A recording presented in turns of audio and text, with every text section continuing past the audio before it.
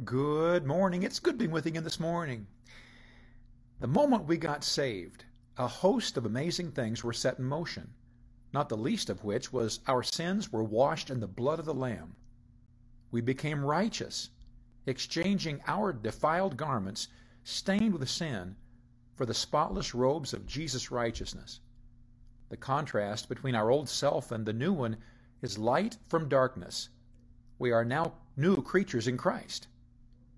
That simple act of putting our faith and dependence upon Jesus for salvation did what the Bible describes as purifying our souls. The truth of the gospel washed over us, in us, and around us, bringing that which was dead spiritually to a brand new life in Christ.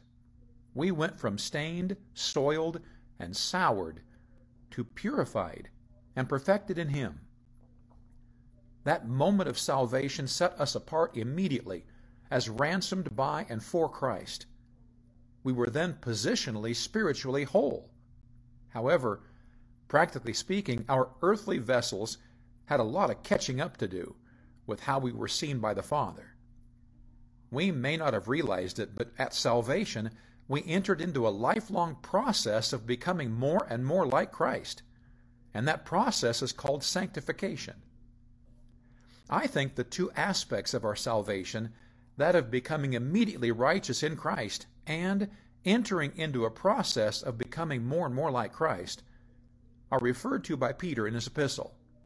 He wrote in 1 Peter 1:22, "Seeing ye have purified your souls in obeying the truth through the Spirit unto unfeigned love of the brethren, see that ye love one another with a pure heart fervently."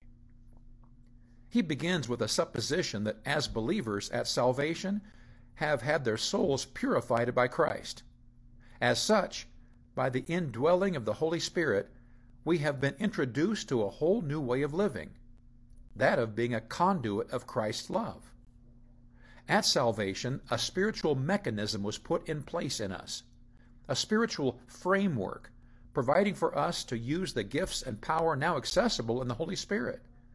The framework was complete and perfect, ready to be used. However, until we begin yielding our will to that of our new master, the effect will remain powerless. As we begin to grow in love for and knowledge of the Lord, and begin allowing Him more and more to order our lives and lead us in His will, the Holy Spirit in response begins empowering us to fulfill His will. That framework, put in place at salvation, begins to be used, and the result is spiritual power and effectiveness. That is what is being described in our text. Once we are saved, enjoying the benefits of a clean heart in Christ, the Holy Spirit begins working on us to conform us more and more into Christ's image. In so doing, we begin to taste the joy of channeling His love through us to others. In essence, I believe Peter is teaching that since we have now been given a wonderful framework to love others, we need to begin using it fervently. The love of Christ should flow from us like water from a fire hydrant, affecting all those around us for His glory. So let's love one another as Christ loves us. God bless you today. I love you.